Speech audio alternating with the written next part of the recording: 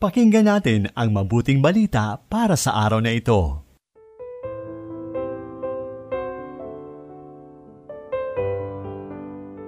Purihin ang Diyos sa pagpasok natin sa 30 linggo sa karaniwang panahon. Linggo po ngayon ng pandaigdigang misyon na may temang We Cannot But Speak What We Have Seen and Heard.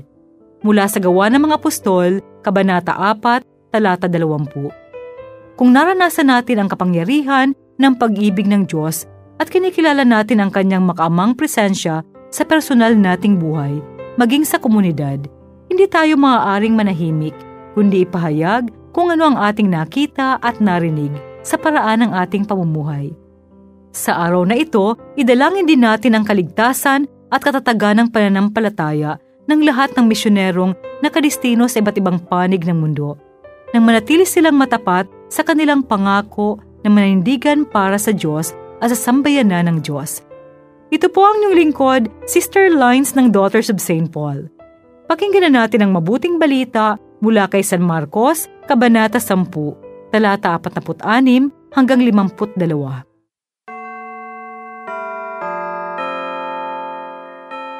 Dumating si Jesus sa Jericho, at pag-alis niya roon kasama ng kanyang mga alagad at ng marami pang tao, may isang bulag na pulubi na nakaupo sa tabi ng daan. Si Bartimeo, na anak ni Timeo. Nang marinig niya na si Jesus na taga Nazaret ang dumaraan, nagsimula siyang sumigaw. Kaawaan mo ako, Jesus! Anak ni David! Pinagsabihan siyang tumahimik ng mga tao, pero lalo lamang niyang nilakasan ang kanyang sigaw. Panginoon! Anak ni David! Maawa ka sa akin! Huminto naman si Jesus at sinabi, Tawagin niyo siya. Lakasan mo ang iyong loob at tumindig ka. Tinatawag ka nga niya. Inihagis nito ang kanyang balabal at paluksong lumapit kay Jesus. Kinausap ito ni Jesus at sinabing, Ano ang gusto mong gawin ko? Ginoo, makakita sana ako. Sige, ang iyong pananalig ang nagligtas sa iyo. Agad siyang nakakita at sumunod siya kay Jesus sa daan. Mula sa panulat ni Father Chris Salyan ng Society of St. Paul, ang paginilay sa Ebanghelyo. Narinig natin ang kwento ni Bartimeo, isang bulag na pulubi na muling tinanggap ang biyayang makakita sa pamamagitan ng kanyang pananalig at pagtitiwala kay Jesus at sa kapangyarihang mula sa Diyos na sa kanya'y makapagliligtas. Marami sa atin ngayon ang tulad ni Bartimeo na mayroong mga kahinaan o karamdaman. Sa lahat ng ito, kailangan natin ang paghihilom mula kay Kristo. Inaasam natin ang isang pag-asa na higit sa ating inaakala.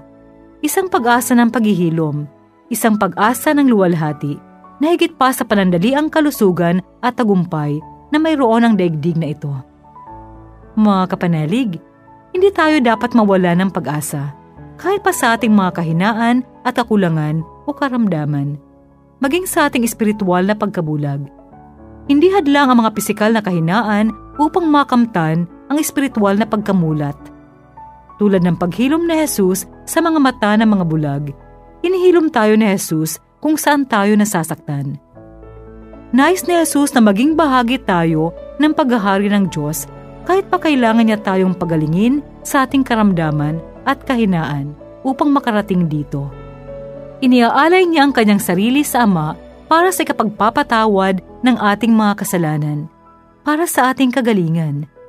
Sa ngayon, maaaring bulag tayo at lampa, pero nagkikibahagi tayo sa pag-asa at panalangin ng lalaking bulag.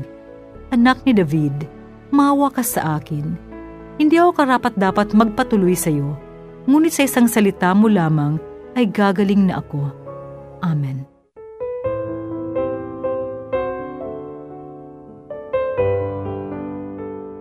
Inyong napakinggan ang mabuting balita para sa araw na ito. Hatid sa inyo ng Paulines Radio.